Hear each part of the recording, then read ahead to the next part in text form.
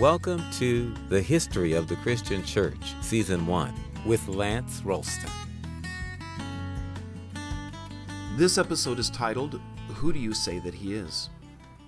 We begin this episode by reading from the Chalcedonian Creed of AD 451, and the portion that's devoted to the Orthodox view of who Jesus is.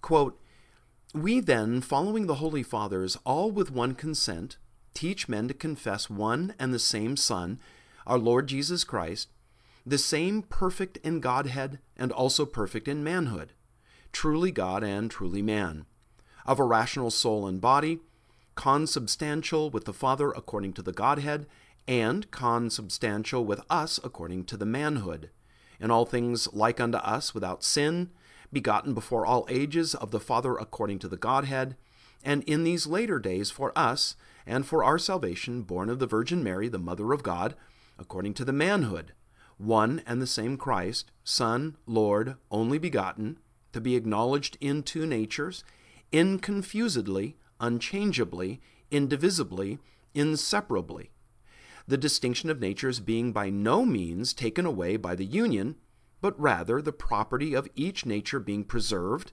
and concurring in one person and one subsistence, not parted or divided into two persons, but one and the same Son, the only begotten, God the Word, the Lord Jesus Christ, as the prophets from the beginning declared concerning him, and the Lord Jesus Christ himself has taught us, and the creed of the Holy Fathers has handed down to us." Unquote. Now compare that to the simple words of the Apostles' Creed, quoted by many Christians from memory 300 years before that. Quote, "I believe in Jesus Christ, God's only begotten Son, our Lord, who was conceived by the Holy Ghost, born of the Virgin Mary, suffered under Pontius Pilate, was crucified, dead and buried. He descended into hell. The third day he rose again from the dead. He ascended into heaven and sits at the right hand of God the Father Almighty. From thence he shall come to judge the living and the dead." Unquote. That's quite a difference. What caused the church to draw such exacting language regarding who Jesus was between the early 2nd and mid-5th centuries? Well, that's the subject of this and the next episode. Along the way, we'll see some interesting developments in the church and learn of some colorful characters. In the 16th chapter of Matthew's Gospel, we read of a time near Caesarea Philippi in Galilee when Jesus asked the disciples, "Who do people think I am?" After hearing what the popular talk was, Jesus asked them, "Who do you say I am?" And that set the stage for Peter to confess his faith in Jesus as Messiah and Son of God. We might think that Jesus' affirmation of Peter's reply would put an end to the controversy, but it was only the beginning. That controversy raged over the next 500 years as church leaders wrestled with how to understand Jesus. We've already touched on this subject in previous episodes.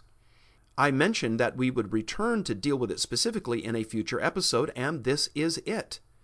And here's why we need to slow down a bit and take our time reviewing the history of the controversy over how to understand who Jesus was. We need to camp here for a bit because this issue consumed a good amount of the church's intellectual energy during the 4th and 5th centuries. Today, we accept the Orthodox view of the Trinity and the nature of Jesus as God and man pretty readily, not realizing the agony the early church fathers endured while they labored over precisely how to put into just the right words what Christians believe. One theologian said that theology is the fine art of making distinctions. Nowhere is that more clear than here in our examination of how Orthodox theologians describe Christ. The first great ecumenical council was held at Nicaea in 325 at the urging of the Emperor Constantine. Some 300 bishops representing the entire Christian world attended so that they could hammer out their response to Arianism, the idea that Jesus was human but not divine. As the council dragged on, Constantine, itching to get back to the business of running the empire, pressed the bishops to adopt a statement that affirmed Jesus was both God and man. But many of the bishops left Nicaea discontented with the wording of the Nicene Creed. They felt that it was imprecise. It failed to capture the full truth of who Jesus is. This lack of support for the Nicene Creed opened the doors for many of the later controversies that would rack the church. The Council of Chalcedon, 125 years later, tightened up the language of Nicaea, but didn't fundamentally alter the creed. So let's take a look at the time between Nicaea and Chalcedon. Sometimes, in an attempt to bring clarity to a complex situation, we oversimplify. I run the risk of doing that here. But for the sake of brevity, I beg the listener's indulgence as I chart the path from 325 to 451. Following Nicaea, with the affirmation that Jesus was both God and man, the church had to first harmonize that with the biblical reality that there is one God, not two. And wait, someone asked, what about the Holy Spirit? Doesn't the Bible say he's also God? The classic Orthodox statement of the Trinity, that God is one in substance or essence, but three in persons, wasn't something that everyone immediately agreed to. It wasn't like at the Council of Nicaea, they took a vote and agreed that Jesus is both deity and humanity. Then someone raised their hand and said, isn't there just one God? Yes. Well, then how do we describe God now? They waited in silence for 14 seconds. Then someone said, well, how about this? We'll say that God is one in substance and three in person. And they all smiled and nodded, slapped that guy on the back and said, good one. There it is, the Trinity. Our work here is done. Let's go for pizza. I get shotgun. No, it took a while to get the wording right. What made it difficult is that they were working in two languages, Greek and Latin. A formulation that seemed to work in Greek was hard to bring over into Latin and vice versa. It took the work of the Cappadocian Fathers, Basil the Great of Caesarea, his younger brother Gregory of Nyssa, and their close friend Gregory of Nazianzus, who worked out the wording that satisfied most of the bishops and framed the classic Orthodox doctrine of the Trinity. The Council of Constantinople was called in 381 to make this Trinitarian formulation official. This was just a year after the Emperor Theodosius I declared Christianity the official state religion. So, with that piece of important theological business now out of the way, they moved on to the next topic. And this is where it gets messy. If Jesus is both God and man, how are we to understand that? Does he have two natures, or does one of the natures trump the other? Or is there a third way? Did the human and divine natures fuse into a new hybrid nature? And if Jesus is a hybrid, do Christians get to drive in the chariot pool lane? Lots of different camps put forward their scheme and fought hard to see their doctrinal formulation become the official position of the church. The Council of Ephesus in 431 came out with a position that elevated one nature, while the Council at Chalcedon just 20 years later altered that by affirming Jesus' two natures. It became obvious to church leaders after the Council at Constantinople that the turmoil they saved in solving the problem of the Trinity just added to the Christological problem that rose next. To understand how this issue was settled, we need to take a look at the rivalry that grew between two churches, a rivalry sparked in large part by Christianity being liberated from persecution and elevated to the darling of the state. Those two churches were Alexandria and Antioch. The debate over how to understand the person and the natures of Jesus was staged in the Eastern Empire. The West wasn't as involved because Rome simply didn't see as much challenge on its belief in the dual nature of Christ. So while it wasn't the scene of so much theological turmoil, Rome did play an important part in how the controversy was eventually settled. Political rivalry between Alexandria and Antioch had been going on for some time. Being in the East, both churches vied with each other to provide bishops to Constantinople, the new Rome, and the political center of the Eastern Empire. Getting one of their bishops promoted to the capital meant bragging rights, and could result in additional power and prestige for the Alexandrian or Antiochian sees. Two bishops from Antioch that were drafted by Constantinople were John Chrysostom, who we've already looked at, and Nestorius, who we will. In addition to their ecclesiastical jealousy, was the very different cultural and theological traditions in play in Antioch and Alexandria. The church at Antioch had a closer tie to the Jewish roots in Jerusalem. It had a stronger tradition of rational inquiry. It was at Antioch that church leaders had dug deeply into the Old Testament to find many of the great types that pointed to Jesus. They studied Scripture through the lens of a literal interpretation, rejoicing that God became man in the person of Jesus. The church at Alexandria was different. It grew up under the influence of philosophical Judaism, as seen in Philo, and passed on to scholars like Clement and Origen.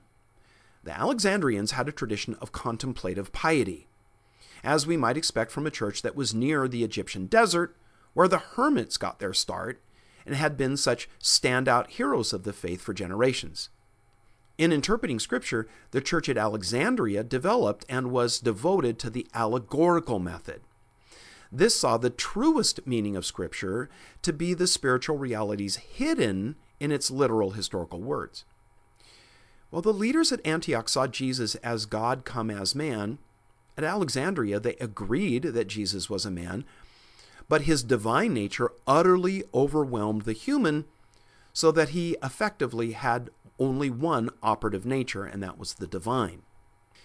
The differences between Antioch and Alexandria had already surfaced in their different approaches in refuting the error of Arianism.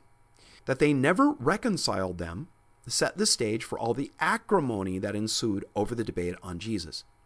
The Arians made much of the New Testament passages that seemed to suggest that Jesus was subordinated to God the Father. They like to quote John 14:28, where Jesus said, "The Father is greater than I," and Matthew chapter 24, verse 36, where he said, "No one knows, not even the angels in heaven, nor the Son, but only the Father." In reply to the Arians, the theologians at Alexandria argued that such passages were properly applied to the Son of God in his incarnation.